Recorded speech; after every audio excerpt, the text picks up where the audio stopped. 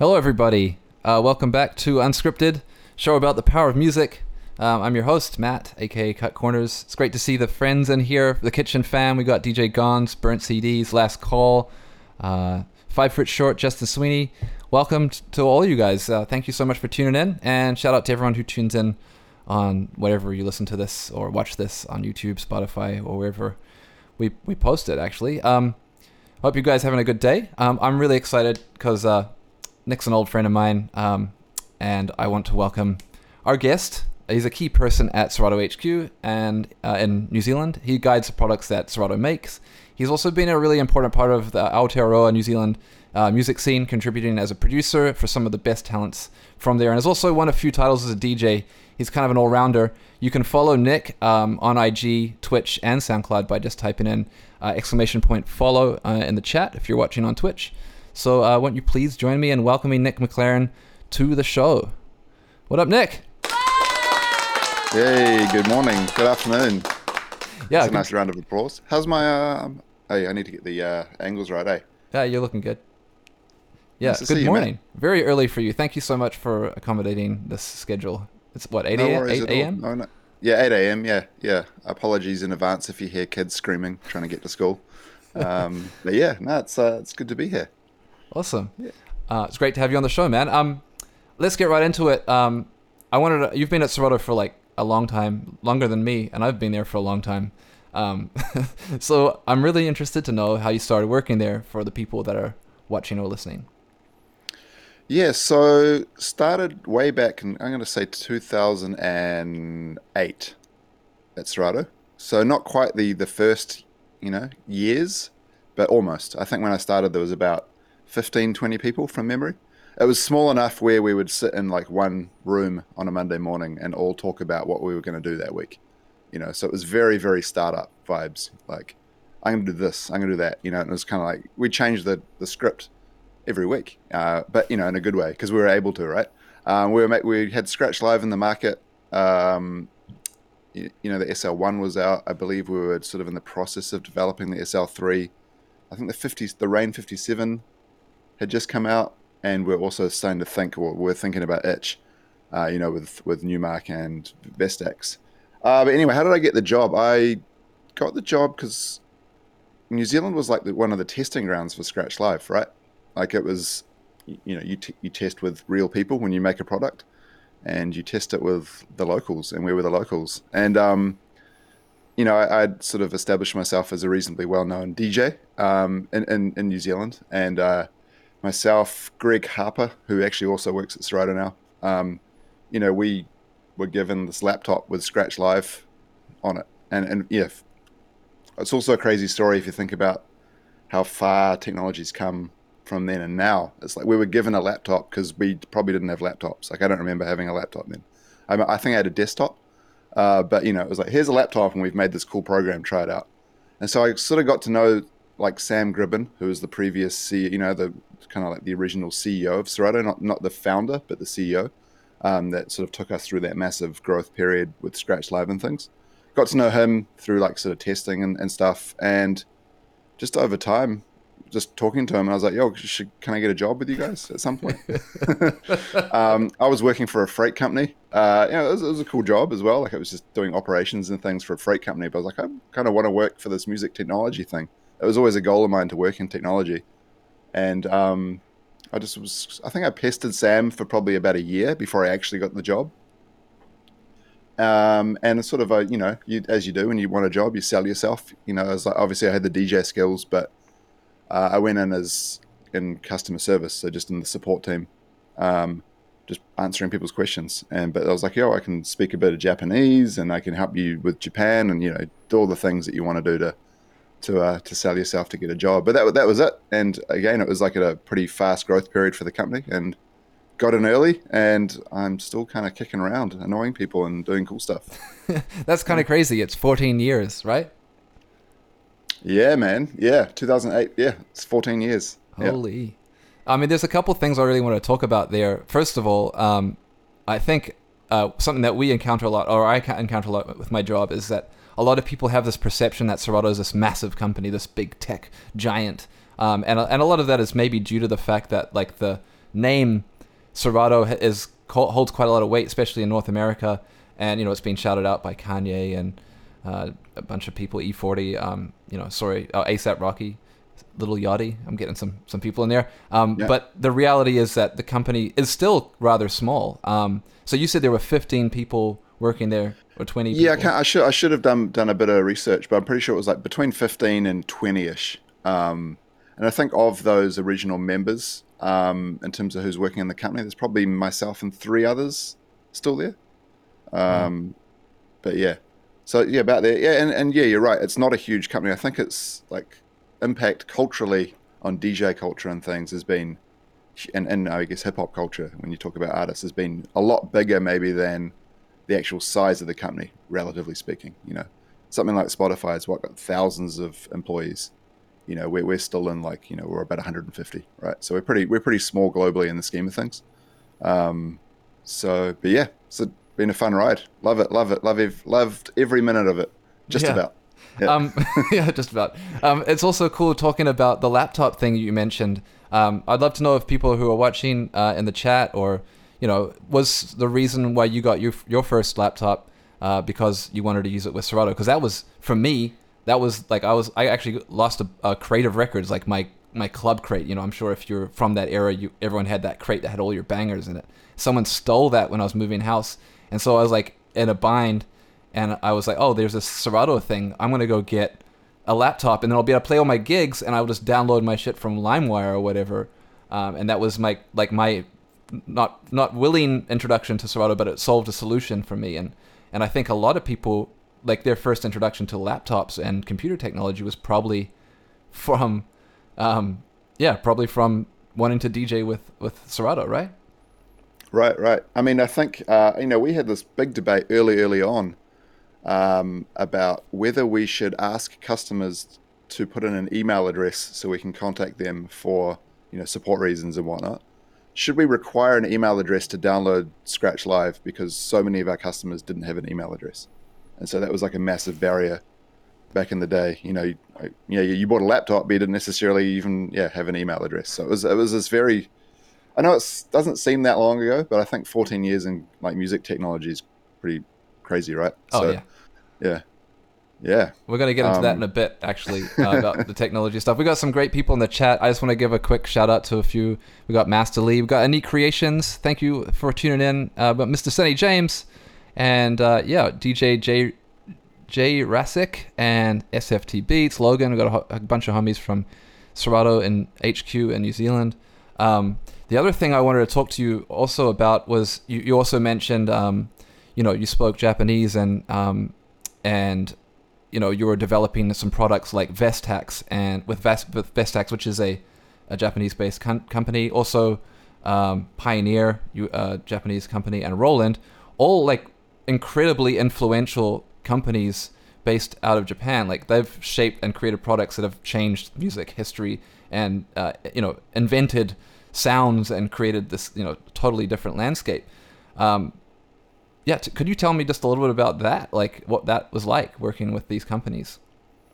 Yeah, it was cool, really cool, and I feel really privileged to almost witness, and be part of like that golden era. I'm going to say of like DJ kind of equipment. I think, that's not to say there's nothing. There's lots of cool stuff, constantly coming. Yeah. But there was this period in time, I think, before a lot of the consolidation, and companies like Vestax, like Korg, like everyone was just trying to do crazy stuff. Like, I think, and I do miss a bit of that. I think, and I was really lucky I was able to be in Japan for a lot of that.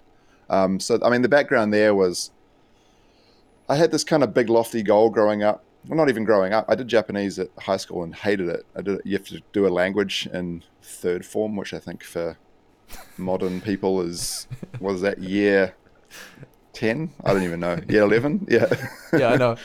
I did it in my first year of high school and hated it, but you had to do a language.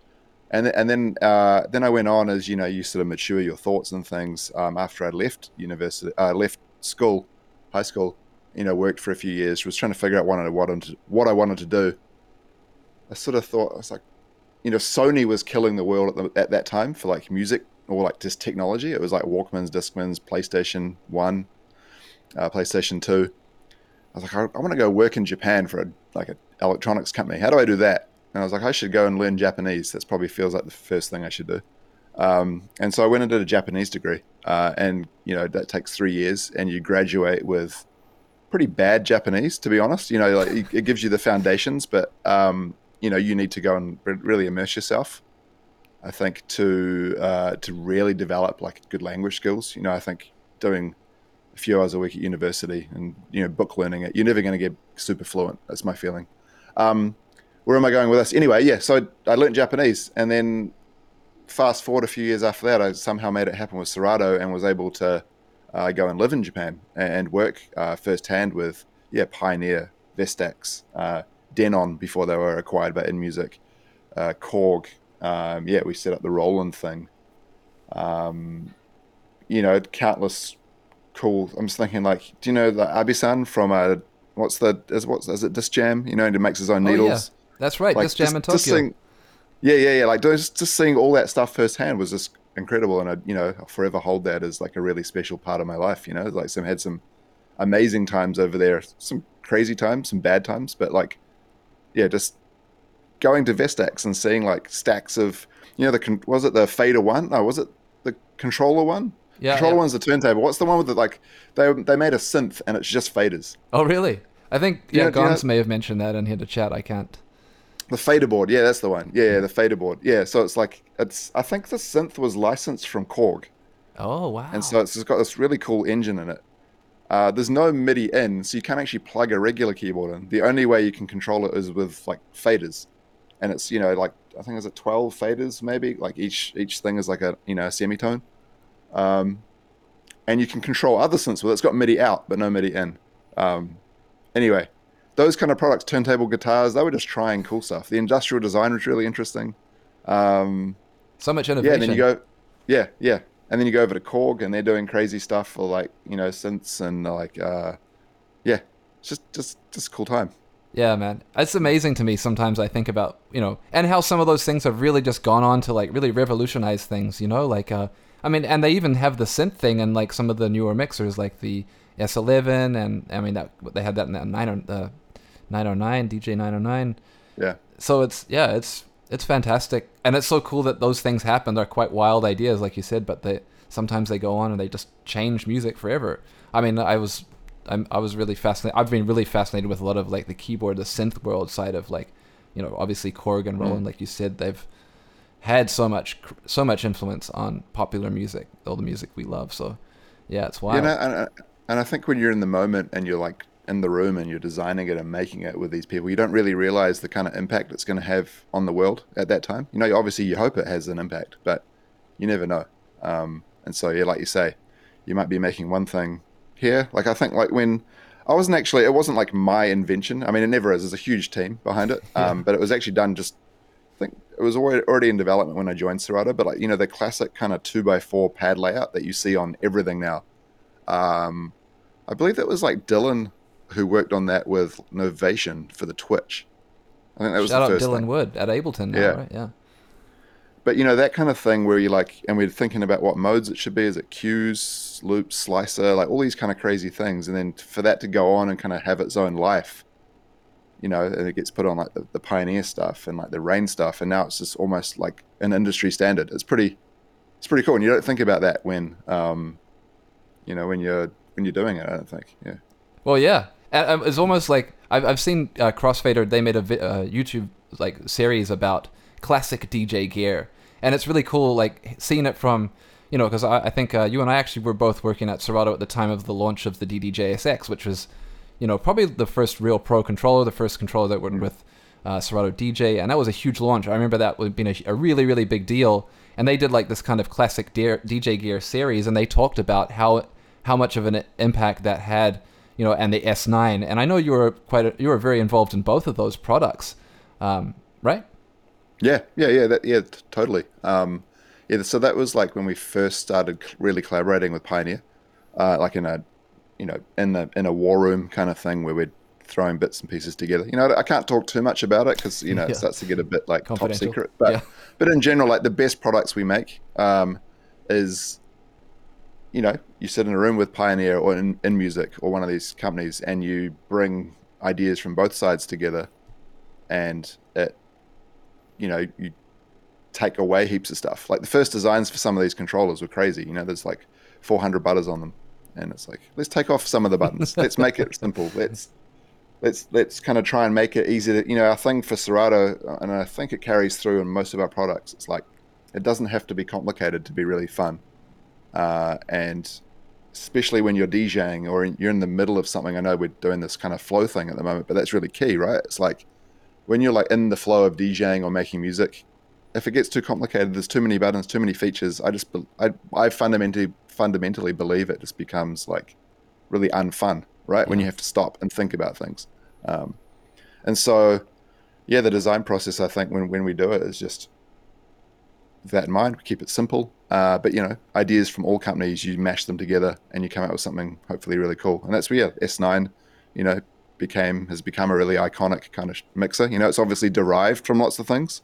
You know, there's lots of things that came prior to it that sort of, you know, helped shape it. But I think now that's like, you know, sort of like a new platform, right? That's gone on to influence further mixes. So, yeah. It's really awesome to hear that, and I know that you've been you know, instrumental in quite a lot of the product development and launches of hardware at Serato. Outside of those ones that we just talked about, what are some of the favorites that you've been part of? Because I mean, I can think of a bunch. So.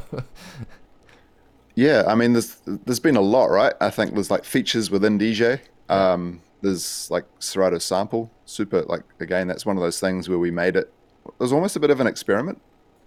And then it's gone on to have this life. And then you're watching Twitch one day, you're watching Timbaland, and he's using Serato Sample.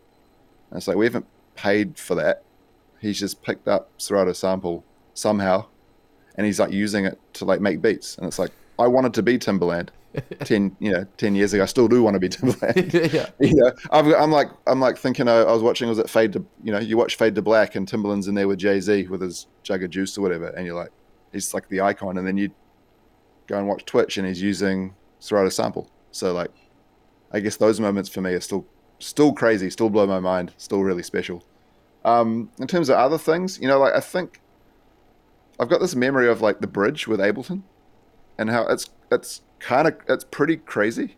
Like it's pretty wild. Like we built Ableton Clip View inside Scratch Live. We came up with a way to communicate, like I think it's called the tunnel, where you got audio routing. You could load an Ableton like track in Serato and like play back, you know, mix it in with your set, and it included mixtape. That's right. It's what a crazy bundle of things that I think it would be almost hard to pull off these days. But I think at that time, it was wild. We were like, why don't we do this? Yeah, let's do that. Why don't we do this? So like, you know, I think I've got some quite special memories for that period of time where we did go a bit crazy. And totally against what I said earlier about keeping it simple. I love though, like how you just kind of were like, oh yeah, and it had mixtape, and it's almost like this kind of afterthought. But like, if you know, it's like one of those things. If you know about it, like it was really revolutionary, and there's been nothing that's ever, like, there's nothing out there still to this day that even does anything remotely like that. Right. And for me, I remember when I found it, I literally went out and got like Ableton, and I bought the 57 just to do that, because it was like, this is insane. I can record my mixes, have them tracked out in Ableton, and then edit them in post and adjust the fader and like add effects. And it was like all of the EQs were recorded, and like you could automate. I was like, yo, I don't know how you guys came up with that. And I think I even asked you this like when I first started. So I was like, yo, you did the bridge, like, oh my god. And I did like a presentation on it and stuff. I'm still to this day, it's like one of the most crazy things that Serato's ever done. And I secretly hope that it comes back one day. Me too, Matt. Me too. Let's bring something like that back. And maybe we can keep it a little more simple. You know, we can make it. It's pretty hard to use. I think, like, you know, a lot of it was quite hard, but and ultimately, I think that meant it wasn't picked up by a lot of people. But there's some diehard like fans of that product that like I know it like devastated that it doesn't, you know, hasn't continued on. But on that same concept, on the dark side of product launches, what are some of like the big learnings like about that? Like, I mean, I think we've launched, in my time, we've launched products, and I've thought, oh, this is going to change the game. Like, everyone's going to use this, and then people haven't used it. Have you had, what have those experiences, taught you, or what have you gone through with those? Yeah, I think because I need to be sensitive to partners talking about hardware and stuff that maybe Sure. hasn't done as well as we hoped. But because and again, back to that comment I made earlier, like you're always in a room and you don't quite know how it's going to be received. You hope you're onto something, and like you say, you put it out, and it's like, meh, no one really cares, or it's too complicated, or it's not the right time. I think for me, a lot of it's timing related. Like I think sometimes you can either be just a bit late or way too far ahead of the curve when you launch stuff. That's like I'm going to say, I think the Roland, the DJ 808, that's a really cool product. It's really hard to use effectively. I've seen people master it. Like I think Alchemist has the 505, right? Like I've seen Alchemist use the DJ 505, and that's crazy. I mean, commercially, it wasn't like a massive success, but it's something that's, and I think we thought maybe it would be. I think Roland's brand name is massive in music production. Maybe it didn't quite carry across to DJ. Um, that's maybe an example of something where like I think it's really cool. It's probably a little bit complicated. If you're an 808 head, it makes total sense. If you've never used an 808 or a TM8, what do they know? What is it? The TR8. It doesn't make any sense at all. Yeah. But there's those kind of things, when you're making it, you're like, this is cool, but you're like, oh, it's kind of pushing it a bit.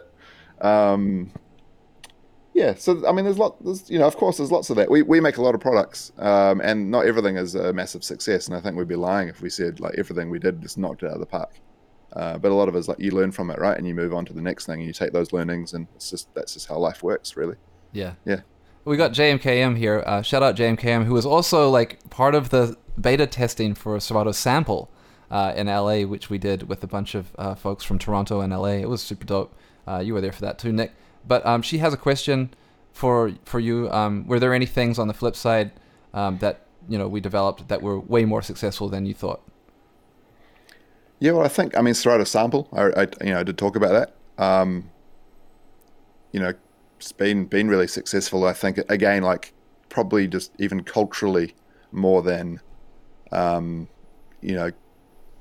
obviously commercially successful, sensitive, whatever. But like again, you turn on things and you'll see just these big artists using it, and we hear like, oh, it was used on the Kanye album, or it was used on it was used on Donda 2, used on Donda 1, it was used by so and so on this, it was used by on the ASAP stuff. So it's being used on all these records that I love and listen to.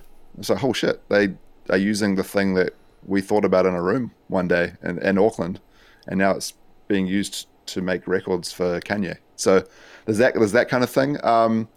I think like the DDJ SX, that was like a massive success, both in terms of like user feedback and commercially. And I think it was one of those things where up until that point, like controllers had never really quite nailed it. There was really cool stuff. We had like the Newmark, there was the NS7 motorized platters. There was the the Vestax, the VCI 380 had the pads. There was the Pioneer, the DDJ S1, which was there, and they were all a bit different. And the SX took, I guess, all the best bits and put it on a controller. And I think when you first look at it, it's like it's cool, but it's also kind of plain, maybe.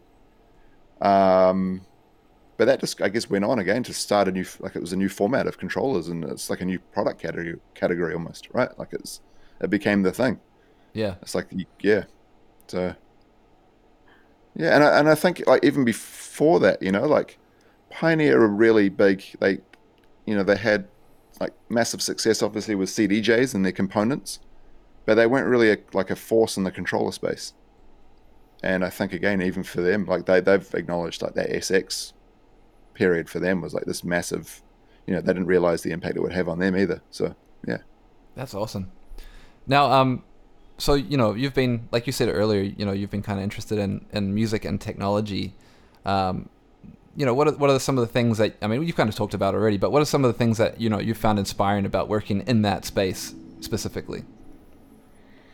Yeah, I don't want to repeat myself, but I mean, the big thing for me is like I'm a fan of music and a fan of artists. Like, and a fan of artists, but like I'm a fan of the people we are making things for, and that's naturally happened. And I'm thankful that we've made things that people actually want to use. But um, I mean, the thing for me is we're coming up with something today that I'm going to see artists use in 3 months, 6 months, 12 months time, and that's going to hopefully change the way they play with music and the way they make music. And for me, that's just really special, right? I think that's the biggest thing. Is like working in a space, being able to, and it's, to be honest, it's not even artists. Like let's just take like Serato's Kitchen and studio. Like we were doing the Serato Kitchen thing on Twitch. I'm meeting all these people from around the world, from Texas. Shout out Gons. We got Burnt CDs. Like all these people in the Discord, and they're using the products that we're cooking up. We're sort of made in New Zealand, and they are using it to create music and hopefully, bettering their lives. So that's really, really special to me. And I don't think I get that same feeling like working for a bank and creating like a banking app or an insurance thing or something. So I feel very lucky that, Serato, for one, is even in like it's, for, New Zealand in the scheme of the world. I know it's like famous for clean green, whatever, but it's a fairly insignificant country. Like I'm sure like a lot of people probably can't point to it on the map. All Blacks fans would highly disagree, but yes, go ahead. but like I think I'm really lucky. I feel that Serato just happens to be in New Zealand, and it's a leader in the world for like music tech, and the world works in mysterious ways, and I've somehow ended up there making cool stuff for people around the world. So I'm very thankful for that, and that's very exciting, and that's what keeps me like going every day. That's awesome, man. Yeah, shout out the Serato's Kitchen fam. We got Michael Cooper in here, and obviously Burnt CDs and Gons. It's really cool. I gotta say, that's one of like a very inspiring part of what I do for Serato is being able to interface with people like that, and see what people are making, with the products and how good it is. Like it's crazy. It's really like motivating for me to do stuff too, and I really love that people like yourself and other people at Serato that make beats and then contribute it to that Discord channel. If you're not following the Discord, or if you don't watch the Serato's Kitchen and you're listening to this podcast, definitely check them out. We've got all the past episodes on on YouTube and whatever. And it's always like crazy to me when they play the submissions and you're like, whoa, like there's some insane talent. Like I would happily listen to a playlist of this. And shout out to Neat Creations, because she's really pushing for us to make an actual mixtape of all these beats, because they're just so good. So I mean, yeah, we really should do that. That's a great idea. We should do that. Yeah, I mean, we can actually put them out. Shout out Tracklib for that, because it's really inspiring. And actually shout out Gons too, because I had a really good. I hope you don't mind me, blowing it up the spot. We had a good conversation via text the other day, just talking about, creativity and. I mean, I've talked about it in this podcast too, but the nature of being a creative person or doing creative things is sometimes there's a lot of self-doubt involved in making music, and you can get really down on yourself and think you're no good, or your creations are worthless. But when you actually publish them or you share them with people, you get feedback, and that feedback often is very either constructive or motivating, and that will encourage you to make more music. And ultimately, that's what you need to do, to keep going, to get better at it. So it's like this kind of self-fulfilling prophecy where, the more you do it and the more you share it, the more feedback you get, the better you get. So yeah, if you're a producer and you want to tap in on that Serato's Kitchen submissions, man, it's actually, I think you can just type in !beats. I'll do it for you in the chat. If you are a beat maker and you want to get involved, there's actually a video on how to do that. Shout out Gons again. And yeah, shout out. Yeah, exactly. Don't leave your creations on a hard drive like a graveyard. That's absolutely it. Yeah. What's because DJ Jazzy Jeff's got his thing, right? Like don't die. Was it die? No, die empty. Yeah. Yeah. Like get it all out. Yeah. Yeah. So that, yeah, that's Jazzy Jeff, I mean, he's the GOAT. So a lot of people are kind of subscribing to that mentality. So yeah, definitely highly recommend it. Now let's let's go back in time for a little bit, because when I first met you a long time ago, and you touched on this, that you're competing in DJ battles in New Zealand, and actually you won the 2000 ITF finals, right? No, I won the Auckland regional, and then I was runner up in the final. Okay, I think Much to the crowd's disappointment. I think I think we actually have some footage of that. If you don't mind me playing it, just for context. Can we talk about the T-shirt afterwards? yeah, sure. Yeah. All right, here we go. We're gonna run that real quick. From Auckland, representing the Teleconnects.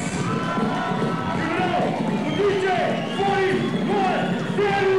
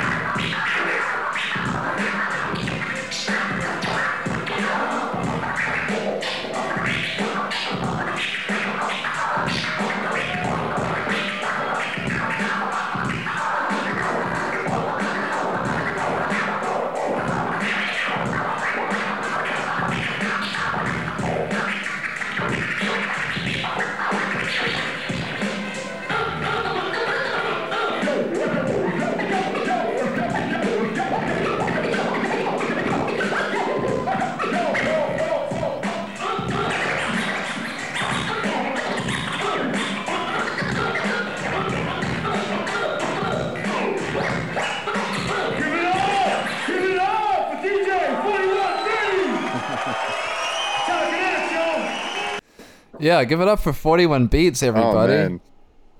Oh, that deserves some. That was way longer than I remember too, eh? It's like 3 minutes of like pure fresh. Yeah. That shirt, that's got a funny story. So Fubu, so that era of like DJ battles in New Zealand was like massive. Like that, I think that was at like the town hall or something. It was, Yeah. like hundreds and hundreds. I don't know if it does, but like the crowd was just packed with people coming to watch a DJ battle, which is kind of crazy. There's like, because it's a pretty like not really accessible thing in some ways, right? It's like a lot of it's a battle. There's just scratching all night, juggles. Like I'm a DJ nerd. I like it, but I don't imagine like your average punter like this want to hear some cool shit, right? Yeah. They want to hear...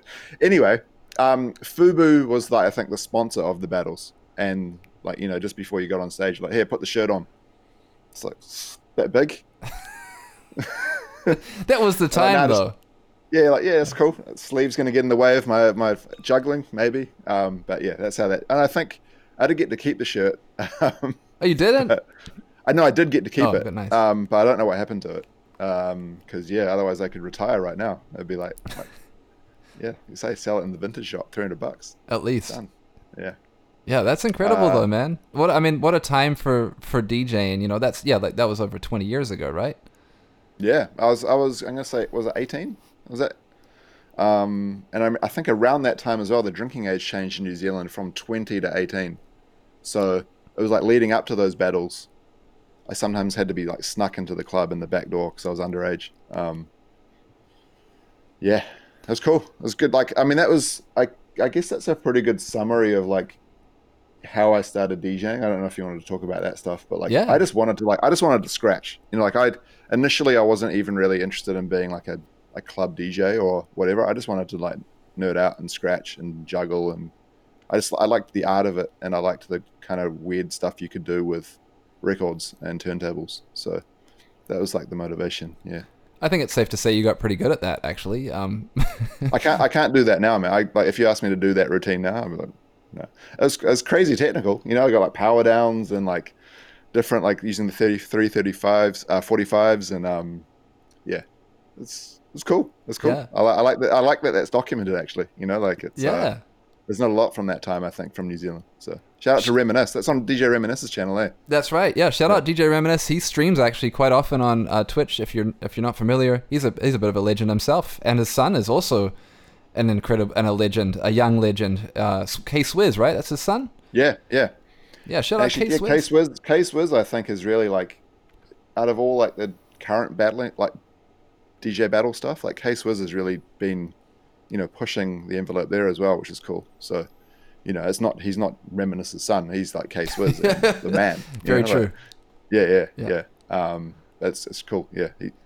Some great like DJ like battle DJs coming out of New Zealand. Spell's routine's crazy.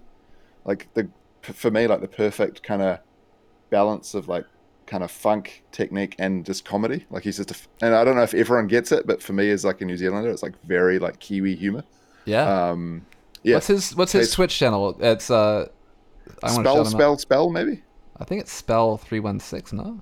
Is it? Okay, I don't. I'm gonna throw it in there if it's wrong. Forgive me, but yeah, Spell, and he's an incredible producer too. Yeah. And he streams all the time on Twitch. He's won all sorts of battles. I got to get him on the show. Actually, I met Spell in Vancouver when he came to Canada for the 3-style championship. Actually. Yeah. No, he's the man. I think I'm really happy that he's found like a cool space on Twitch. I think like he's an incredibly talented producer, really, really good DJ, but never quite had like a hit record or never quite like made it as a, well, he had some good club gigs, and I hope he's not upset by this comment, but he never like really cracked it with like making money, I think, off DJing, like apart from like your local club thing. But I think he's like so much more talent than that. And I think he's found his home is on Twitch streaming. He can just be himself because he's a funny dude. And he's got this. It's really cool to see him like just have this big fan base and make cool stuff on Twitch. Like it's great. I love that those platforms exist for this stuff. Yeah. Absolutely. Actually, hopefully this isn't too controversial, but like I feel like as a New Zealander, as someone who grew up a New Zealander, and you may be able to relate to this, but New Zealand is a very small population. I think the country, 5 million people now. Mm-hmm. And it was. Growing up, it was always like we got 3 million, and now it's 5. Yeah. But yeah. And that's like 3 million is the population like Vancouver, the city like I live in. So it's like, in the big scheme of things, it's a small population, and I remember like thinking like, yeah, if I want to do music here, this is going to be a real challenge career-wise. And I feel like someone like Spell, who's so talented, Twitch has been a huge opening to the world. If it wasn't for Twitch or the internet or, a lot of things like SoundCloud, where all of a sudden the borders went down, and much the way I feel about someone like yourself, a very talented person, unless of course you get out of New Zealand sometimes, or you find a lane for yourself in New Zealand, you work within the confines. It's really actually quite difficult to have a career in music in New Zealand. Yeah, no, you're totally right. Yeah, I mean, you can, I think in the days of selling CDs, there was some quite successful rappers, and I made a very modest living during that time, trying to sell, or selling albums and like touring and stuff, but very hard to like make it, and I think, that's where, yeah, the internet has has played a massive part. I mean, I know Seth Got the Waves. He's based in Palmerston Yeah. North, and he's Yeah. like making like he's just Palmerston North. For those that don't know, is just I guess a very minor town, halfway between two big towns, and he's really good at playing guitar, and he makes like guitar loops and like instrumental like beats, and he's like got so many placements with like current like big records, that with like that melodic kind of trap sound, that's really Internet Money Gunner kind of sound. He's just got so many placements like of his, and he lives in Palmerston North, and like there's some guys, I think I'm gonna say Mastodon, I might be wrong, someone can correct me. Twice as Nice, a couple of guys, and they've produced for Rihanna and they just live in a provincial town in New Zealand. Isn't that Sick Drums? Sick Drums, yeah, that's right, yeah. And they hooked up, I think it was at Twice as Nice as like some Aussie guys, and then in with DJ Mustard, and now they're producing for Rihanna, and they're probably just sitting in a room, like this in a provincial town, and have never maybe, that's their life, the small town, but they've made like incredible successes of making great music. So yeah, That's definitely really one of the cool. most Yeah. buzziest experiences for me, was actually going to like a studio in Burbank in LA to see those Twice as Nice guys where DJ Mustard was for some Serato stuff. Pulled Right. up, and there was this guy, and he was wearing like a Jordan jersey, and I heard his accent, and I was like, this guy is not from LA. And I was like, What oh, was where he? you- Was it? Did he have this lovely mumbly kind of nasally tone like us? Yeah. yeah, it was definitely very familiar to very familiar timbre to me. And I was Yeah. like, "Hey man, where are you from?" And he's like, "Oh yeah, I'm from New Zealand, eh?" And I was like, "Oh shit." I was like, "No way, I'm from New Zealand too." And it was like instantly, like I was like, we got along. And then I realized that's Sick Drums, and I was like, "Holy smokes!" Like this is the guy. And he made one of my favorite Rihanna songs, "Needed Me." Yeah, great track. Yeah, love that song. Yeah. So shout out Sick Drums. I don't know if you're listening, but yeah, it's insane to me. Also being a New Zealander, how much talent there are. That, New Zealand pumps out, and also shout out to those who do stick it out in New Zealand, because like it's a lovely place to live. So if you can find that balance where you live and you grow up in New Zealand, because I was very, very fortunate to grow up in such a lovely country where I was able to go to the beach all the time and run around and not really have much fear about anything, killer insects or spiders or anything. You know what I mean? I was like very peaceful youth. It's a lovely place to live. Shout out Aotearoa, New Zealand. Shout it out, Matt. Yeah. By the way, if you haven't figured it out yet, and speaking of sick producers and sick drums, Nick McLaren is also known as 41 Beats.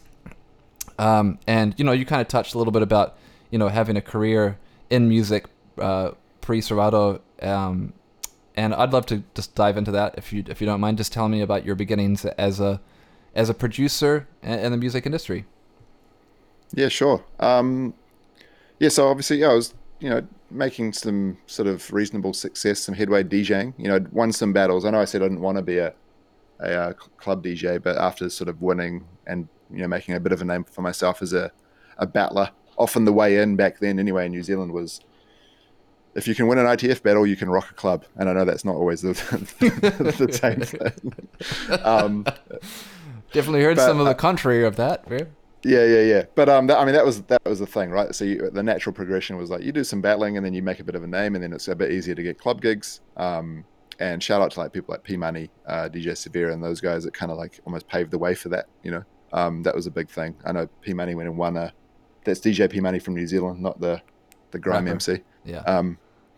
But he won I think DMC New Zealand, and then really successful overseas. But he made a really good name for himself, club DJing in New Zealand, and I think he kind of set the kind of the blueprint for a lot of us.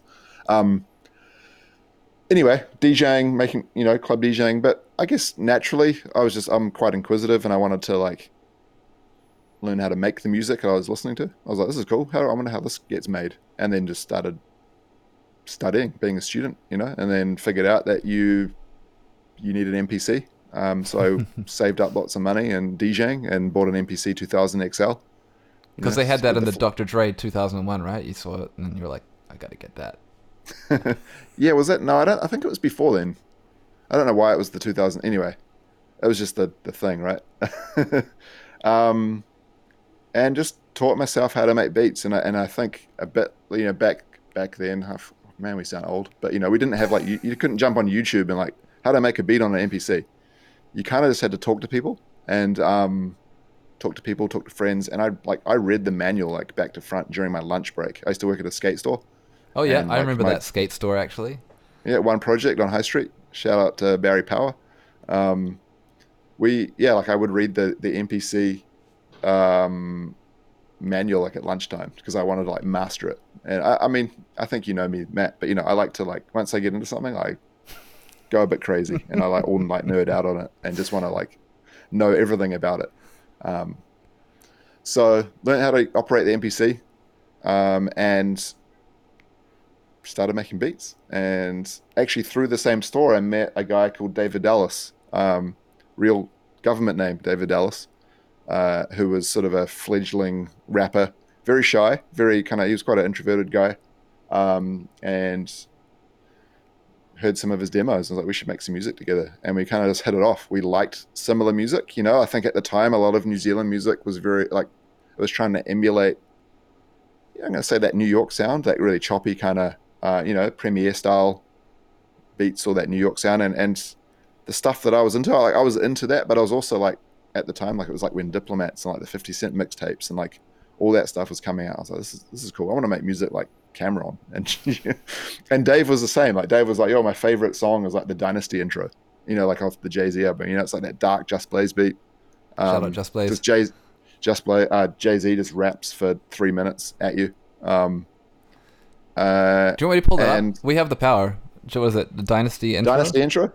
Yeah, I think that's a really important song, and I think it's still a song I'd love to make. It's one of those things how do I recreate that? It's just, and I think if you're not ahead, if you're not into it, it's kind of probably sounds a bit boring, but Jay-Z's this killer verse or killer song, and yeah, it's dark, it's brooding. Help me out here, Nick. What's it called? Is it called Dynasty Intro? Oh, hang on a second. Let me just have a quick look. It's the end, yeah, because you're going to search it in Serato, right? So I'm searching on Tidal because I don't have the whole album, unfortunately. Okay, mate, you need the whole album. Give me one sec. Yeah. This Can't Be Life on that. That was on the same album. That was Kanye West's first big joint, right? Yeah.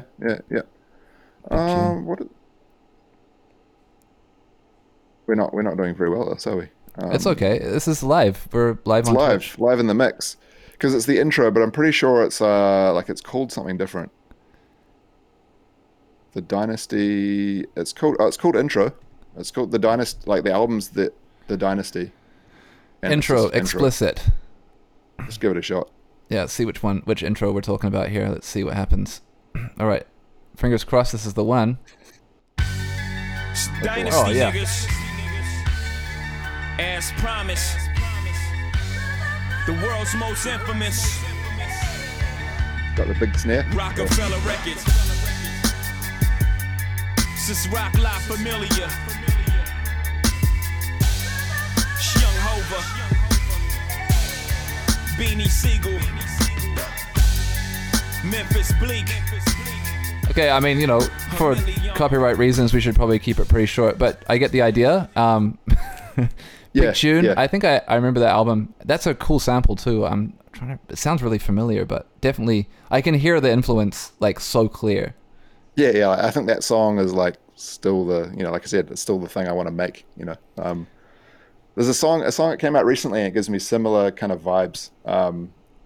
Very different, but also still it's the song where it's it's kind of big, but it's moody and it's dark. It's Seeing Green by Nicki Minaj. No, I don't know that song. It's Lil Wayne, Nicki Minaj, Drake. Is it Young Money Part 2? Well, it's like the intro to the Nicki Minaj album, and it's the same kind of feeling where it's just just a cool loop, and it's like just battle raps. It's this? Yeah, it's like I think two guys from Toronto, right? Kid Masterpiece and Jody, is that right? It's two guys from Toronto? A Toronto producer, JMKM? Oh, awesome. May gave it to me. I mean, that makes sense, I guess. His name is Govey. Okay, I hope I'm saying that right. That's crazy. Okay, again, I can't really play that, too long. We got to be careful about these things. That's incredible. Thank you for sharing that, JMKM. I got to listen to that song. Check that song out. It's great. I mean, it's just those three just doing like braggadocio raps over like this cool loop. It's slow. It's kind of dark. It's at the same time it's kind of epic. It's kind of everything I like in a beat. Well, speaking of which, I'd like to get into your track with David Ellis as Frontline. This is Breathe With Me, which is off the album you guys put out, right? Yeah, was this 2004, 5? You tell me. Yeah, I'm gonna say 2004 or 5. Yeah. All right, here we go. 2005 maybe.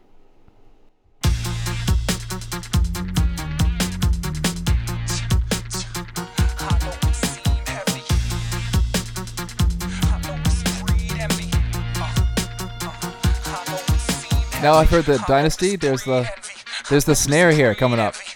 Yep. I can tell what his stance is before he tell me his name. It's soulfully obvious the jealousy swells in his veins. It be swelling his brain, praying me feelings his aim. Dreams are derailing me, playing, wanting to tell me I'm lame. But instead he hold his tongue, approach me on some yo, what up? But you on that remix joint with Scribe and said the flow was nuts. So I guess you blowing up just cause P-Money knows the stuff. You probably look at dudes like me and think that I'm just hopeless, huh? I didn't even get a word in edgeways for this dude starts going on. Got his man's in the game. All right, we'll have to keep it kind of short as well. That's cool. Yeah. But yeah, that's crazy. Shout out to David Dallas. Yeah. That was a fun time. I think David went on to have a really successful career as a solo rapper. And that was sort of by design. I didn't particularly love being like an artist in a group. But we made some cool songs together, and we still do. Like, we still work together on stuff. We've got some stuff in the works at the moment. So, yeah. That's awesome. Shout out to Dave. Yeah. Yeah, so you're still, obviously you said you're still working with David. Is there anything you can share that maybe that you guys have got coming up together? I mean, not concrete. We just I still make beats. Like, I'm not gonna say every day, but every week I'm making beats, right? And I'll still send them to Dave and other people. Other rappers I've worked with in New Zealand, PNC. I still send people beats because I primarily I had a period where I sort of made future beatsy stuff, and I still like doing that stuff. But for the most part, I enjoy making hip hop songs, right? I like hearing people on them. And so, yeah, no, we're just working on stuff. We're not like it's sort of semi. Is it a project? I don't know. Dave's very particular about what he wants to do with his projects. So, I can't like leak anything. But we're just working on some songs. Yeah, that's cool, man. I think it's really cool that I think relationships within music are hard to maintain. Especially when it comes to creative things. So it's always like when I hear a story like that where, you're still collaborating with someone like David, it actually, I think it's really cool, I think, especially with creative stuff, things can change so often, tastes and priorities, whether it's work or family or otherwise, can really change, a relationship very quickly. And it's often not, with any malice, but it's just always amazing if you can kind of have a long-term collaborative relationship with another person, especially as you grow together. It's one of those things. Yeah, for sure.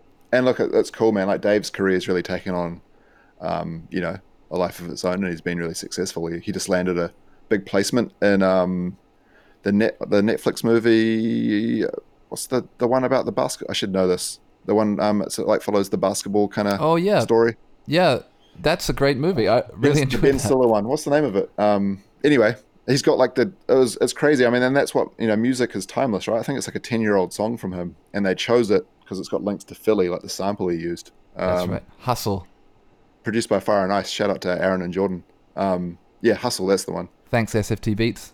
Also, So, an incredible producer. that and like that's like the kind of like the Rocky moment in that movie. Like the song plays for ages. Like it's not like a 30-second background song. It's like, like it feels like a minute and a half of the song while he's training, this training montage, right? Or he starts to make it. So that's the cool thing about music, right? Like you make it, and it happened 10 years ago, and then it's kind of resurrected itself as this thing and taken on a new life. So, yeah. Would you mind sharing some of the other favorite artists that you've produced for or remixed? Yeah, sure. I mean, most of my, I guess the music that I've made has been like with local rappers. I really like making music with a guy called PNC. He was always like quite experimental. David was very serious. Like David likes his stuff in a particular fashion, and Sam was probably a bit more experimental. Sam PNC he's quite experimental with how he wants to do stuff. We made a song way back, like experimenting with like screwed and chopped vocals and stuff, called Who Better Than This? And that was quite different at the time. Again, people were making quite serious, like we'd kind of gone through this New York phase in New Zealand hip hop to then making kind of, there was a big Rockefeller influence and a lot of stuff. A lot of people were trying to rap like, Jay-Z or like Freeway or like Young Guns and that kind of thing, Jewels, that had a big influence. And then it was like, we should try this kind of, this sound is like what I've been like really getting hyped on. Like, let's try something like that. And so PNC. Actually, there's a cool remix of Who Better Than This. I think it's only on YouTube, and it's got it's PNC, Who Better Than This, featuring basically everyone in New Zealand that was hot at the time. So Scribe, Young Sid, David Dallas, Louis Nux, rest in peace Todd, Comma from Four Corners, and Mareko from the Decepticons. So it's kind of like the all-stars of New Zealand on this one song, which is cool. What is the song? I don't think it's on Spotify. Okay, let's pull it up. What is it called again? Who Better Than This? Okay. Remix. Is it better with an A or an ER? It's with an A. Yeah. Just I thought I'd better ask. Remix. Okay, yeah, okay, it comes up. Sweet. Let's pull this up. Oh yeah, PNC. It's a long song. Let's not listen to the whole thing. But no, yeah. it's okay. Let's go. 1 second. Who Better Than This? Oh, which one do I choose? This is always like. Is there a remix? Yeah, this one, right? Danny Spielberg.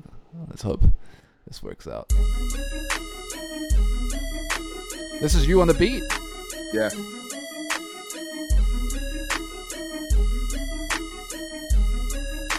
Remix. I'm back, cat if the miners on skip. So watch a train of thought. I'ma ride on this bit, so switch. Full 128 kbps resolution. Yeah, man. Yeah. Number one, all I think that the original's on Spotify. Yeah. Y'all need to get your swagger quick. Not only the lips, but the flow is Mick Jagger, bitch. Rolling Stone, brain is man, stolen car, painted black, wild and horse. 2008. My satisfaction, the baddest vaccines on MP3s. This is Dawn Raid, Disrupt, Dirty and MTC, and a kid from NPC, and a P. Whoa, you can feel it in your bloodstream. Oh, this the sickest flow. Who better than this? Who better than this? What's up, 41? Who better than this? Remix. All right, we're gonna have to just keep it short there. That's crazy though. Definitely hear the chopped and screwed stuff, and I did want to ask you about that. Obviously you're a big fan of Houston rap music, Memphis rap music. How did that come? Like what was this? How did that become such a strong influence on you? Yeah, I don't know. I think like growing up in New Zealand, I think there's like this East Coast movement, right? Like we grew up listening to I guess all the big East Coast records. You got Nas, Jay-Z, Premier Production, like DJ Premier, Pete Rock Production was, and then you've got like the West Coast faction, like Tupac in general is just massive in New Zealand, like the Tupac sound, West Coast, Snoop, Dre, of course. I mean, it's big everywhere, but it was like felt really big in New Zealand. And then there was also an element of like these random songs or like artists from the the rest of like the US. Like, you know, Bone Thugs is massive. Like Bone Thugs and Harmony is huge in New Zealand. There's you know, Crucial Conflict. I remember that song being massive. And then you get songs like I Want to Be a Baller. Was that I'm trying to remember. This is like a big artist. I've totally forgotten who it's by. Anyway, no. No. It's like a Houston song. Oh, okay. But there was these random kind of things that like would somehow make them into like a playlist. Anyway, I guess I just started to like just gel with that sound. Like I'm a fairly, I think, restrained and mellow dude in general. I've never, like, if you listen to even like the early Frontline stuff, even like that, like they're not like party records. I've never really made party records. And I don't know if it's just because New Zealand and Auckland is like a car culture, similar to maybe LA and Houston, where you're always rolling around in a car. I just felt like, I don't know, the slow sound just gelled with me, man. And I just liked it. And then I guess, you know, again, being curious, I started to kind of just investigate it more, you know. It's like, oh, I like this, I like that. And you link them together. You're like, okay. Little Troy, that's the one. Thank you, Gons. But yeah, that's just how I sort of, you know, and it wasn't like I was only listening to that. I guess it just became part of like, I guess, my repertoire of songs and music that I like. So yeah, and I think from like the turntable side of things, you know, like the way people were like mixing, I remember DJ Severe on that True School Hip Hop show, he's doing a lot of chasing, right? And then you hear like a DJ Screw tape and he's doing that, but in slow motion. And I don't know, I just started to like feel like, and it was cool, like it sounds bassy, low, and it's slow, and I can't really explain it, but I just started to really enjoy it, man. Yeah. It's slow, low, and banging. Exactly. Yeah. It's true, actually. Master Lee just dropped in here and he said Southern beats were also a big thing in the turntablist scene. Yeah, that's right. Yeah. And I remember like even like the beats I used to like to practice over, like, you know, you get like Super Duck Breaks or something, and there'd be like the slow one. It was like the, you know, yo, stop front and lose your head or whatever. And like that was my favorite one to scratch over. Yeah. So yeah. So cool. It's crazy. It's crazy. We went, I remember our trip to South by Southwest one year, and I was really, really excited to visit Houston with you for the first time, I think. And we were able to actually go to Screwed Up Records and Tapes in H-Town. Because it's funny because I remember, you know, as knowing you, you've sent me beats that you've been working on before, and I think you actually once sent me a beat that was called "I've Never Been to Houston." I was so glad we got to remedy that. Yeah, that was cool, man. It was great to go and see like the origins of that, you know. Because again, I always feel like I'm just a student in this space, you know. Like I'm always trying to learn. I don't know everything, never claim to, and so to be able to see like this stuff firsthand is great. Yeah. Yeah. So.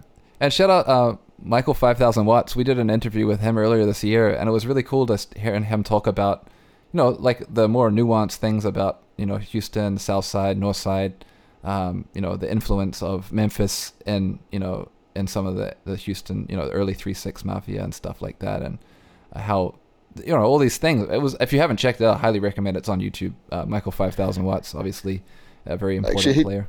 He did a speaking of like how did I even get into Screwed and Chopped in a random place like New Zealand. He did a Bone Thugs and Harmony Greatest Hits Screwed and Chopped. Oh wow! And again, Bone Thugs was big in New Zealand. I always quite liked it. And he did, there's a Screwed and Chopped Greatest Hits of Bone Thugs, and you can hear like Thuggish Ruggish Bone and First of the Month and everything like slowed, and it sounds cool. Like, yeah. And you know, they're all, because they're singing and it's pitched down. Yeah, it's just great. Yeah. Yeah. Shout out. Yeah, it's not for everyone, right? But yeah, I love it. Yeah. It was also cool that we got to meet OG Ron C and the Chop Stars. Right. And we got to show them Serato stuff. That was really cool. Especially because we've done some videos. I've definitely made some content, and yeah, we've made sure we've learned the hard way when it's not been true to the, you know, the form, the art. So yeah, much love to H-Town and the Chopped and Screwed, and yeah, all of that. And you've also introduced me to some of the newer stuff that you're into, like you know, obviously the kind of, I guess the next generation of that, like funk. People like Ryan Celsius. I know that you're really into them, and I was really stoked that you kind of talk to me about them. In fact, I brought it up with Michael 5000 Watts. I don't think he was familiar with them, but yeah, is there anything you'd like to say about that, or what you like about that? Yeah, I mean, it builds on like some of the things I like. It's sort of a bit more. It's a lot more Memphis sound. I think it's Space Ghost Perp that kind of coined the term funk, and it's this very dark. It's just it's kind of has more origins, I guess, in that 3/6 Memphis sort of sound. DJ Spanish Fly, DJ, Zerk. Like, do you know like the DJ Spanish Fly Cement Shoes? It's like a song from like '93, and it sounds like it could come out today.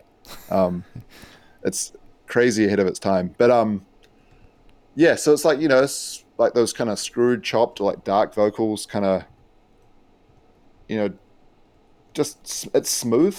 I think there's just something about it. Like there's this. I think he's a French producer, Soudier.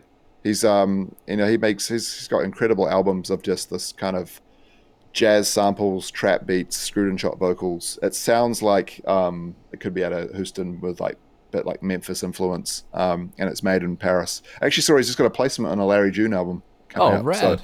So, which is cool. Again, the power of music, right? He's like this kid that he's got fans around the world, and now he's making probably music for artists that he loves. So, yeah, Ryan Celsius. I mean, shout out to Ryan Celsius, man. His visuals and the stuff he puts on YouTube are incredible. He's got this series called Trapping in Japan. I think that's how I might have stumbled across it. I was maybe just searching like trap music in Japan, and but he's got and he's got these like hour-long mixtapes of this underground SoundCloud kind of funk, instrumental hip hop, kind of screwed and chopped, just mangled stuff. It's slow, it's wavy, it's floaty, paired with like incredible visuals from like old anime, like just like there's visuals from walking around Japan, some guy with a GoPro. Just it's a 3D experience, Matt. It's really it's like it hits you everywhere. But I love putting that on. Like it's great just to vibe to. Yeah, it's like like music to study to, but not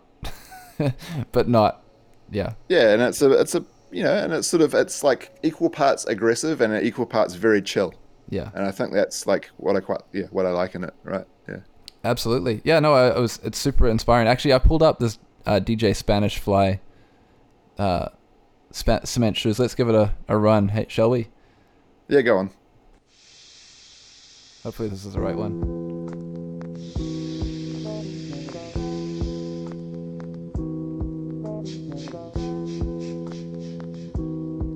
Look at these graphics.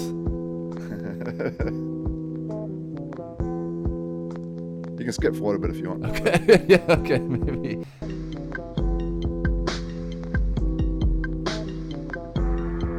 Oh, here we go. Most replayed.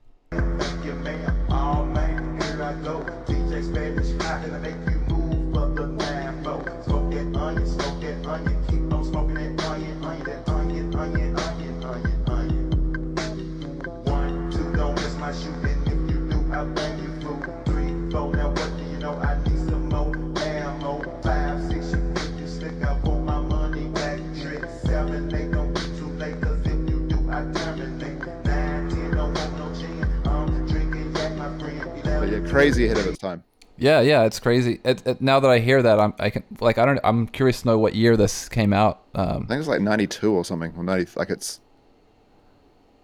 Let's go into the dark web. What are the comments say? Yeah. The originator of the whole Memphis underground sound. Wow, that's so cool. 42 years old. Holy smokes. It's really old. I don't know how factual that is, but could be.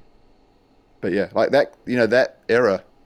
Or that sound has like really shaped a lot of, like you said, like that Memphis sound, like go on. It's like you've got you can imagine Project Pat over that, but you can also imagine like ASAP Rocky jumping on that now, right? Like it's kind of like you've got how those influences have come through. It's just really interesting how everything's getting molded together now. Yeah, absolutely. It's fascinating. Larry June too, getting on that kind of stuff. I really like that about Larry June actually. Like being a producer of music myself for a while, like you've heard a lot of the same samples, but every now and then, you hear someone like Larry June over like a familiar sample, but it's been recontextualized and modernized, and it's so cool. my friend Big Jackson and I talk about that a lot, and it's like it's kind of nice because I feel like there was a time in hip hop production where it was like a no to use a sample that somebody else sampled, and it was like, why? You know what I mean? Like that's actually the best thing. Flip it and make it your own, and then it's actually kind of cool, right? Yeah, that's one of the things I love about actually the kitchen is you get everyone using the same sample, yet there's house music, there's trap music, there's boom bap, there's like lo-fi stuff. There's like everybody approaches it in a different way. They have their own techniques, and it's the same sample. So if that's the variety we're getting in just a small group, think about the world of music. Like, why would you limit yourself to only being able to flip the sample once? It seems very small-minded. I'm sure that's probably going to aggravate a lot of people that are maybe a bit precious about that. But yeah, but you got there's so many tools now, right, to like make music with. You can kind of do anything. I was watching I think it was a Track Club Instagram post yesterday of like how Havoc flipped like this little piano sample, crazy little micro chops to make Hell on Earth. I always thought it was just a loop. Yeah. But that's just a great example of he like I would have never done that with that sample. But why I'm almost kind of quite keen on having a go and seeing what I do with it. Right? It's like it becomes a challenge. There's so many tools at your disposal now to use the same thing, use the same samples, use the same sounds, and make it your own. I think it's like a really cool thing that's evolved and has become a little bit less of like a barrier or a gatekeeping thing. Yeah, because it is really inspiring. And to your point, I think that's the magic of some of those records that we love, like that Havoc and Q-Tip and all these people are doing with the the technology limitations of the time. They were able to take samples, chop them up, or rearrange them, and make them do something that. It's such an art, you really cannot deny that, and they were working with these parameters that are obviously not the same anymore. Yet, why should we be limited? Like now it's almost like let's go as crazy as we can. There's really no reason why this sample that is originally at 100 beats per minute cannot be 70. At whatever key you want. Yeah, totally. Yeah. Okay, cool. So outside of recommending people download and use Serato Studio and Serato Sample to do those things, which are both products that actually you help bring to life. Shout out you, Nick, 41 Shout Beats. out to me. What are some cool production tools you're excited about using? Yeah, I mean, so for bass, like I love Sublab. Sublab's like just the tool. I use it on everything. That's cool. What does that do? It's just a 808 bass generator thing. It combines like samples with like a sine tone or a wave of your choice, and with some extra compression on it. It's just really good for making those like custom 808 kind of sounds you hear quite on records. But you can also make traditional bass sounds and all sorts of things. I love that for bass. Pretty simple, but at the same time you can tweak it if you want. Man, I know it's a go-to for everyone, but RC20, such a great plugin to put on things. I love putting RC20 on stuff. My go-to kind of chain, right, in studio would often be like RC20 is like one of the first things if I want to freak it a little bit. Not too much, but just make it a bit dirtier, or make it, just got a good reverb in there. Just texture, right? Just texture. Yeah, just make it a bit more interesting. I think that's the thing, right? Do you think it's the IG filter of production though? Like, yeah, totally. But yeah, I think there's still ways of tweaking it. I don't think it's like you don't notice it. I mean, if you like crank up the wobble, like you can just put like the lo-fi hip hop preset on, right, and make the thing like the guitar loop wobble and get it like a kind of slumpy break, and then you've got a song to study to, right? But you can still use it in useful ways. I mean, there's other things, there's more, slightly more I'm gonna say inaccessible things like Waves do a cool. It's like a tape emulator thing. I guess the thing is, there's probably not like one tool I use all the time, but those two would definitely come to mind. I mean, I use like Isotope Ozone on the master just to make it sound a bit more polished. What else? I mean, I got the Arturia analog, like the old analog. What was it called? This one? Analog Lab Experience. This one with the wood grain. Yeah, I had that exact same one.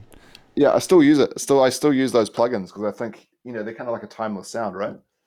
They also do a good Mellotron emulation, which I think is Yeah, sick. yeah, but I think like over time, like I don't think you need to don't need heaps and heaps of tools to make cool, like great music. And I think Um, that's what we're trying to do with something like Studio or Sample, right? As it's like it's kind of got the stuff you need. Sure, I mean, you can like if you grabbed Ableton or Logic, you can do absolutely everything in the world, right? But it might take you time to get there, or it might, there's it's so limitless. Like, sometimes I find it like a little bit less inspiring. Whereas with Studio, it's like we're gonna, do some auto chops. We've got some drum kind of like skeleton stuff for you to work with, and like you're away within seconds. I know this has turned into a plug for Studio, but shout out to Studio. But that's the goal with it, right? Is it's just to make it like fun and fast and not overly complicated. You don't need 500 plugins. Sure, you can do it if you want to create like your little sound, but you don't need it. Yeah, no, that's actually the thing I really enjoy about it too. Again, not to try and plug it too hard, but yeah, it actually speeds up my workflow and allows me to create more frequently with surprising results. I think those things that it does well, it kind of like provides you. It's actually something I've always thought that I wish there was a Serato Studio version of Photoshop. Like I hate Photoshop. I'm sorry. I'm sure some people love Photoshop, but like if I'm just trying to make a picture, like it's just I know it can do everything. Like, and I appreciate that, but it's kind of like for me, I just want to like do these things, these really basic things, so I can get like something straightforward. And that's the way I kind of relate it to is like, I can definitely spend like it took me like 10 years to learn certain other products. Just to get like a basic beat sounding decent, and it was a good process. Not trying to diss that anyway, but Well, I think they all have their place, right? I think every tool has its place. I mean, if I was to sit down and I wanted to make like a really like deep techno record, I probably wouldn't. To be honest, I probably wouldn't start with Studio. I might start with it, but I'd need to move on to maybe something to add like crazy layers and things. sure. But if I want to get some, 95% of what I make done. Like if I want to get beats to rappers, if I want to do some instrumental hip hop, if I want to do, future beats kind of stuff, Studio is great. I mean, but in saying that, I mean, seeing what like Gonz and stuff does in Studio, he's crazy. Like I'd love to see more of how he does that stuff. I know he just put in the chat like my workflow has been so much faster, but then he's doing these crazy drum and bass build ups and all this stuff that, to be honest, it's kind of hard. It's probably harder to do in Studio, I think. But he's working with it and he's killing it. So Well, shout out to Gonz, man. if you want to see his process, you should definitely go check out Gonz's YouTube. Gonz does actually. I think you're doing a stream tomorrow. Is that right, Gonz? Where you're breaking down how you made your kitchen submission. I know you're live streaming pretty regularly these days, and it's really great. Like it's super helpful to see like little things and just. That's the great thing about like live streaming stuff as well, is like you've seen different people's approach to making music, because much like you said, like what we were talking about with samples, there's so many different ways to approach it. There's so many different ways to approach production, and it's super great about all the people that are streaming. Yeah. So okay, what time today, Gonz? What time are you streaming today? Let's put it up here so people can tune in, because you always learn, new things about things that you may have just overlooked. Yeah, that's right. You went salsa. So 7:30 Central Standard Time. I think that's like 5:30 Pacific Time. I'm probably not wrong, but yeah, if you know American time zones, you'll probably be able to figure it out pretty quick. But yeah, definitely give Gonz a follow. And I think even your YouTube is super helpful, because all of them live up there later, which is like Serato Studio Gonz. So thank you so much for that awesome name. Yeah, we really love what you do. Yeah, thank you, Burnt CD. So that's 5:30 PST. But yeah, now moving on from that, you talk about working with artists and you like working sending beats to artists. But if you could collaborate with any artist, dead or alive, who would you like to make beats with or for? Oh man, that's a what a question. So many people. I mean, it'd be really fun to do like a Houston crossover, like do like a Trey, like Trey the Paul Truth? Wall. Yeah, Trey the Truth, yeah. Paul Wall, like, Slim Thug kind of thing. That'd be fun. I'm gonna say like doing. I know it's like the really obvious answer, but doing a song with Drake. Like I'm a big fan of like a lot of Drake sound. The Noah 40 kind of style production. I think it's evolved over time. I know that's a really obvious answer. Do a song with UGK. That'd be cool. But I don't. I'm a fan of like. I know it seems like of like I'm really into Houston. So I'm into like a lot of music. I think that's the big thing, right? I will listen to the new Young Thug album, and then I'll go and listen to like Larry June, and then I'll go and listen to an old like Rasco album, like Planet Asia, or like I think like I've always been like really, really I think open to a lot of different music, and a lot of different styles. Like I've never been like underground hip hop or mainstream hip hop, and like one's whack or one's whatever. Like I just like music, I listen to country music. I listen to, but in terms of like collaborations, let's put like I don't know, Xavier Wolf from Memphis and Slim Thug on a song or something. Like that'd be fun. Yeah. I think that's pretty realistic. But yeah, Beyonce, also from Texas. I know that you're probably not producing for Beyonce, are you? Are you trying to set me up with like some beef? Yeah. Matt's upset that I don't love the new Beyonce record. There's not enough 70 beats per minute bangers on there for you. Yeah, it's cool. It's like it's great. It's it's sonically great. And like there's no denying Beyonce is an amazing singer. I'm not a fan of some of those songs. That's all. They're too high energy for me. Look at me. I'm like talking at like 3 BPM per hour, right? Mumbling away.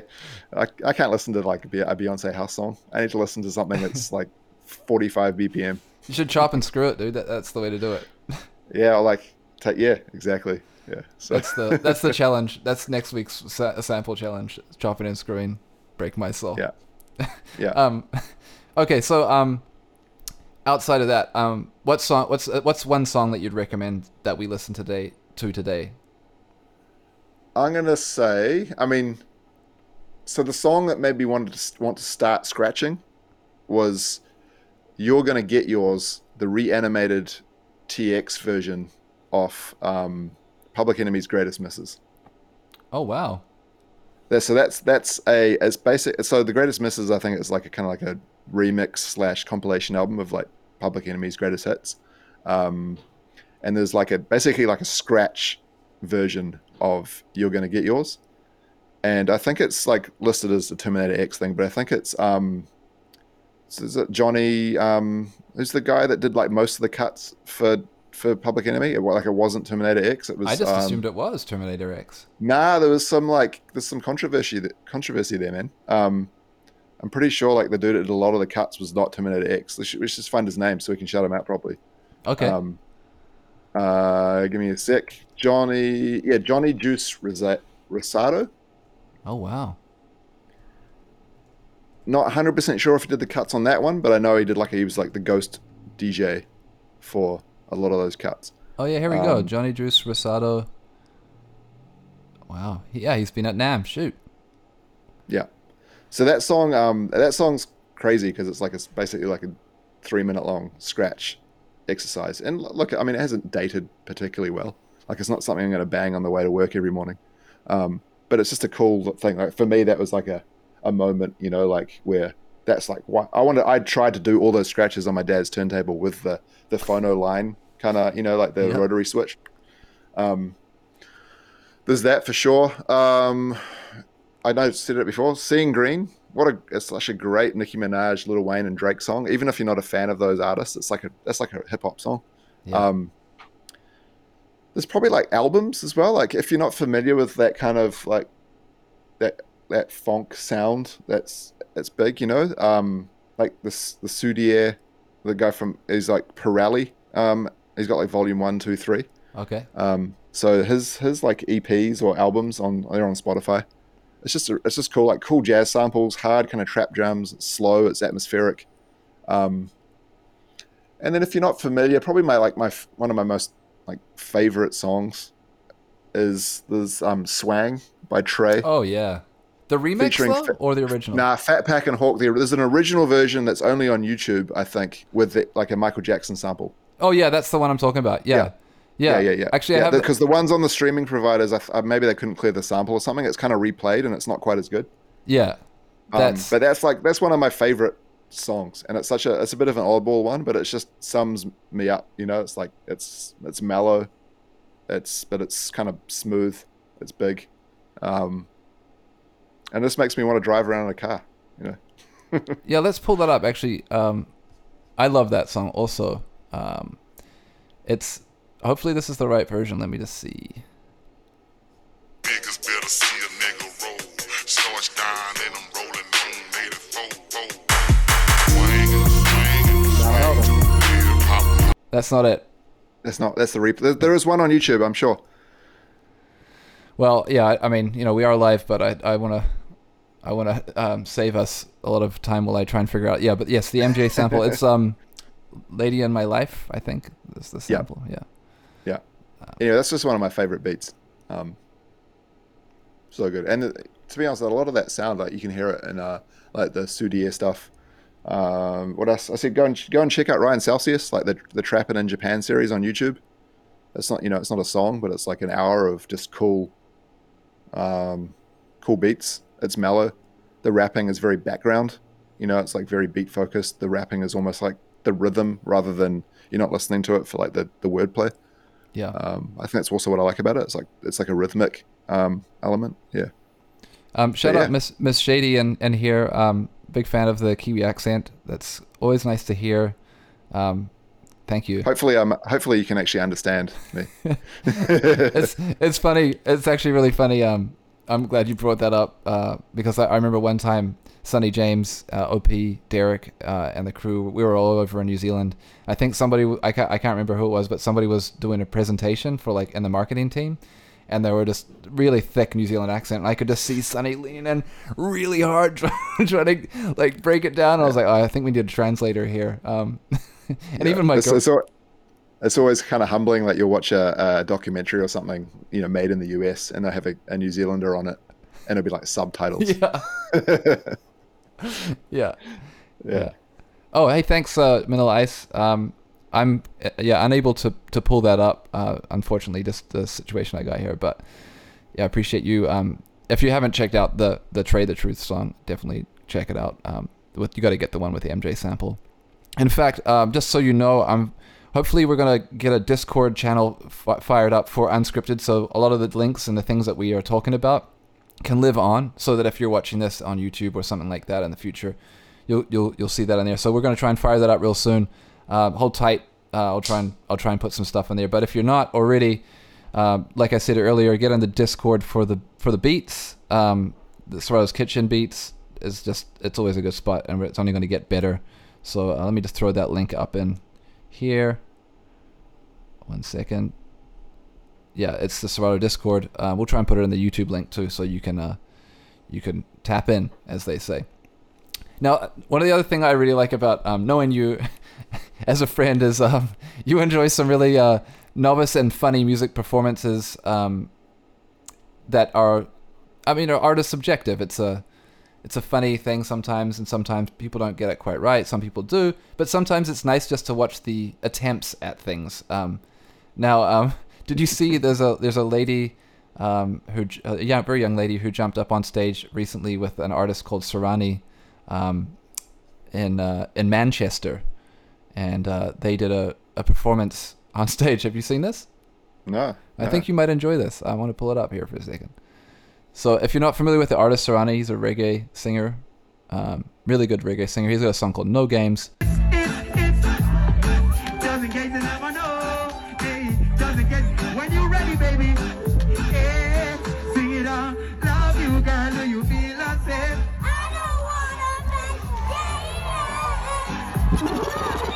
Pull up. Can I hear you say pull up? Say pull up. Play that again. It's naughty. Hey, what's your name?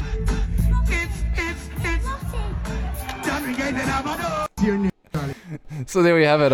Hopefully that inspires you. It gives you some good vibes for today. What do you think of that, Nick? Oh, it's great. Yeah, I mean, you're 100% right. I love,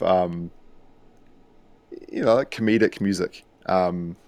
It's kind of, I think music is fun to play with, right? And whether it's intentionally bad or unintentionally bad, it can, get me in a good mood. I always loved I think it was like Saint Sanders. Do you remember that YouTube channel? And he did like the Shreds. You remember the Shreds series? And it would be like a live concert of Santana or Metallica.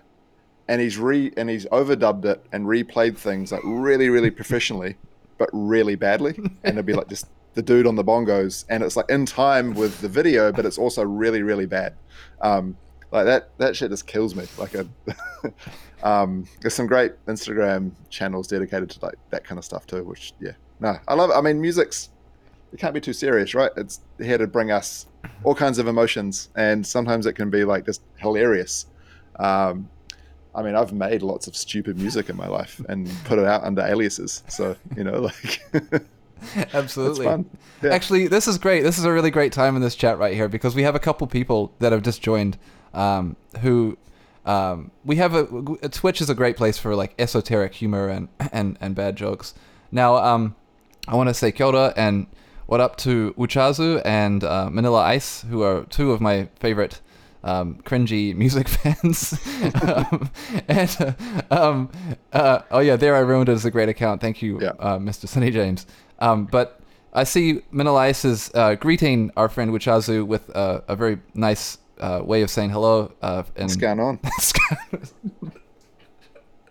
Scarnon. You're actually the person who told me about Scarnon. Can you please elaborate on the origins of Scarnon? Yeah, it was an Aussie thing, so hopefully the Australians don't get too mad at me. But I believe that there is a mixtape series or an album, or maybe it's a song by an Australian rapper, and it's called Scarnon. And it's spelled, Scar Non, like I think someone put in the chat, like, Scar and Non. But it's like, what's going on? What's going on, everyone? Scar Non. Anyway, what a great name for a mixtape. Let me just see if I can pull it up, eh? Sure. This is exactly what we need Discord for stuff like this. Ken Hell and Weapon X. So I think they were like quite influential Australian rappers. And they had the Scar On mixtape series. Wow. Right. Yeah.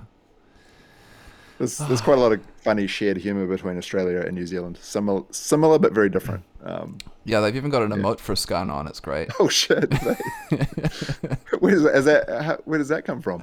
I think that's Eros David. I think he made it. Please confirm in the chat, Manila Ice. But yeah, there's a Scar On emote. It's worth subbing just for that. Yeah. No, that stuff's funny, man. Like, you can't be too serious with life, right? You're only here once. You gotta have fun. Exactly. So, yeah. What was it? I saw Sonny put in there. I ruined it. Great Instagram account. There's another one like Catatonic Youths. Do you know that account, Matt? No, but I mean, I'd love for you to tell us about these accounts because I know that you have a pretty good, you have a good collection of things like that. And I just like to go deep on stuff sometimes. It's like if I find something funny, then I want to learn everything about it. The Catatonic Youths is actually it's maybe a little bit sad. They repost unintentionally funny stuff like just amateur music, but it's also amazing. The way he edits it as well to make it worse is awesome. Yeah. To make it worse. Oh, I love it.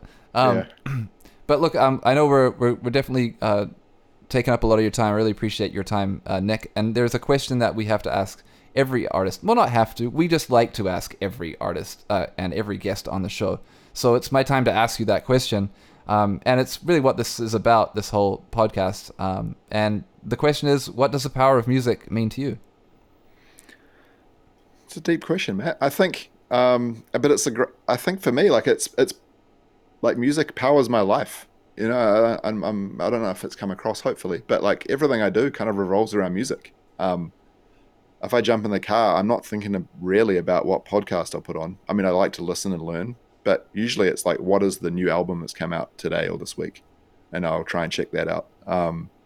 If I, obviously with work, I'm making tools to make music with or to perform music with Serato DJ and studio and sample. So that's like powered my career, which I'm really thankful for. I know they always say, like if you find a job you love, you never feel like you're working. And that's very true for me, which I'm really, really, blessed. I feel like that's, I don't take that for granted, or I try not to. The first thing I'll do, like I'll come home and I'll put some music on, like put some jazz on while we eat dinner. It's like for the family. I'll try and get them exposed to different kinds of music. Like I couldn't live without music. I think for me, like I could give up the TV, I could give up Netflix, YouTube, whatever, but it's like the music thing has got to be there. I'll finish work sitting at this desk, like thinking about features for studio or DJ or sample.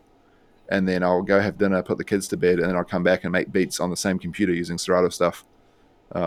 So like for me, it's a very 24-hour thing, and then I'll turn it off, and then I'll go on YouTube and try and find some funny music if I'm in the mood, or I'll go and research, I don't know, a Memphis rap wormhole, or go and think about what jump on a group chat with friends and we'll debate what's the best Nas album outside of Illmatic. So like, yeah, man, it is like very much like I feel like I'm a student of music for life. It's something I can't put down. Some people have music as part of their thing, some people don't, and I'm thankful that it's a big part of what defines me, and what I enjoy. There's nothing more interesting. Like I'll jump on a call with you guys. So it'll be a work call, right? I'll jump on like with the artist relations crew, and probably the first 10 minutes we'll be discussing an obscure Alchemist produced song, or like, do you remember this record? Like it was like a raucous B-side or something, and it's like, and it's cool. And I might not know it and I've learned something, or you guys might not know it and you've learned something. And I don't know. There's too much music to keep up with. So I'm always learning. I'm always discovering. And I'm open to everything, like I just in general, everything, every genre there might be a song. You might hate country music, but you'll find a song that gives you a feeling. So, yeah. Yeah, absolutely right, man. It's funny. I was actually saying to my barber today, I was like, oh yeah, like the great thing about music is it's like a game that you can never win. Like you'll just never, there's no end. It just goes on forever. Yeah. And totally. And it themes, there's a theme for everything, right? Like, and I think that's where like, I can't wake up in the morning and drive to work and listening to like greatest hits of Waka Flocka Flame, right? It's not like I might put on something smooth. I might put on a jazz record, but then on the way home, I might feel like something. So it's like a soundtrack for your life, right? And from that, I'm like, I guess as well as a producer, right? Like I'm always just studying how stuff's made, which has kind of ruined music a little bit, because you're like it comes on, I don't even bob my head. I'm just like freeze, listen, okay, that's happening, and then you get into the zone. So, yeah. But in saying that, also there's I know what you mean, where you can break things down, you can understand how things are made, and sometimes that can take the joy away out of it, but it can also sometimes make you go, well, why didn't I think of that? Like, totally, it's really not that complicated. And actually sometimes with these sample challenges is not, sorry to be bringing it always back to that, but for me that's like a constant thing that's really I've been learning a lot from personally, where it's like, should I chop this sample up? Maybe not. So many of my favorite songs by some of the best producers are really just loops with drums, and it's like that's enough, and sometimes it's like there's this fine line of like just the right elements and just putting the right things where they need to be and then letting it exist. And then at other times you're like, I don't know how they even got to that thought, like how do they even find that sound? How do they create that synth patch? Or like, how do they design that sound? It can be both extremes, right? Where it's like very, very intellectual, or sometimes it's just like not complicated at all. It's like, right. And and often it's either super simple on the surface, or it's some crazy micro chop thing, like, we're talking about with Havoc, with Shook Ones or Hell on Earth, where he's done something that sounds crazy simple, but is like incredibly genius behind the scenes. And that's what's great about music, right? You can approach it from so many angles, and create soundtracks for people's lives. And I'm really happy to be part of that, not only as a producer myself and a DJ, but also like being able to make tools that people can go on and do that, you know? So just happy to be here, man. Thankful, you know? It's like really, really glad that I've been able to carve out a cool path for myself, and hope that, you know, that could inspire some people. But yeah, just thankful, man. You know, like I've enjoyed the journey so far. Well, I think it's only appropriate to say thank you, 41 Beats. Thank you, man. That's Lex Luger, eh? Oh, is it? Yeah. That's from a Serato Kitchen stream. Oh, wow. Yeah. Amazing. He that little beat tag. He he was trying to do something, and I was like, "Yo, do it like this in the chat." And he's like, "Yo, thank you, 41 Beats." And then I was like, "Hey, that's cool." Yeah. Yeah. Hey, can we get thank you 41 Beats in the chat to thank Nick for his time on the chat today. That's your beat tag, and that's what we'd like to say to you today. Also, shout out DJ Kurisu. I hope I'm saying that right. It says Chirikazi Bros, which is a very New Zealand greeting. Also, but yeah, thank you again, Nick. Been a really pleasure to talk to you. It's always a pleasure working with you too. And yeah, thank you to everyone who tuned in today. Is there anything you'd like to say or shout out before we bounce, Nick? No, I mean, again, thank you for listening, tuning in. Shout out to everyone that's, you know, taking the time to listen. Shout out to everyone that's using Serato products. You know, thank you for. I know that seems weird, but you know, everyone from Jazzy Jeff to, you know, a person in their bedroom that's starting tomorrow. It's amazing that, you know, we're being able to affect their lives. So thank you for being a customer of ours. It's great. Shout out to the Serato Kitchen crew. Seems like there's a building kind of community there. Love to see more people in there submitting beats. I know it's intimidating, but, you know, don't die empty. Sorry, die empty. Don't die empty. Die empty. You know, get the stuff out of your out of your hard drive and submit it and get feedback, and that's how you learn as well, right? So come and join us. It's great banter. It's a great way to learn, like you say, Matt. You know, when you're all using the same sample and everyone's flipping it differently. It's just and it's cool, like a weekly motivation thing as well, right? So shout out to the kitchen crew. Yeah, shout out to everyone. Shout out to the world. Yeah. The world of music, for sure. Yeah. All right. Well, grab your togs and let's hit the beach. Yeah. That's right. We're gonna grab our togs and yeah, hit the work bench. But yeah, okay. All right. With that, everybody, we're gonna bid you adieu, and we'll see you next week. Actually, next week we got another one with Mike Nasty. So if you're around, tune in. Great to see you all again, and yeah, hope you have a great week, everybody. Peace. See you later.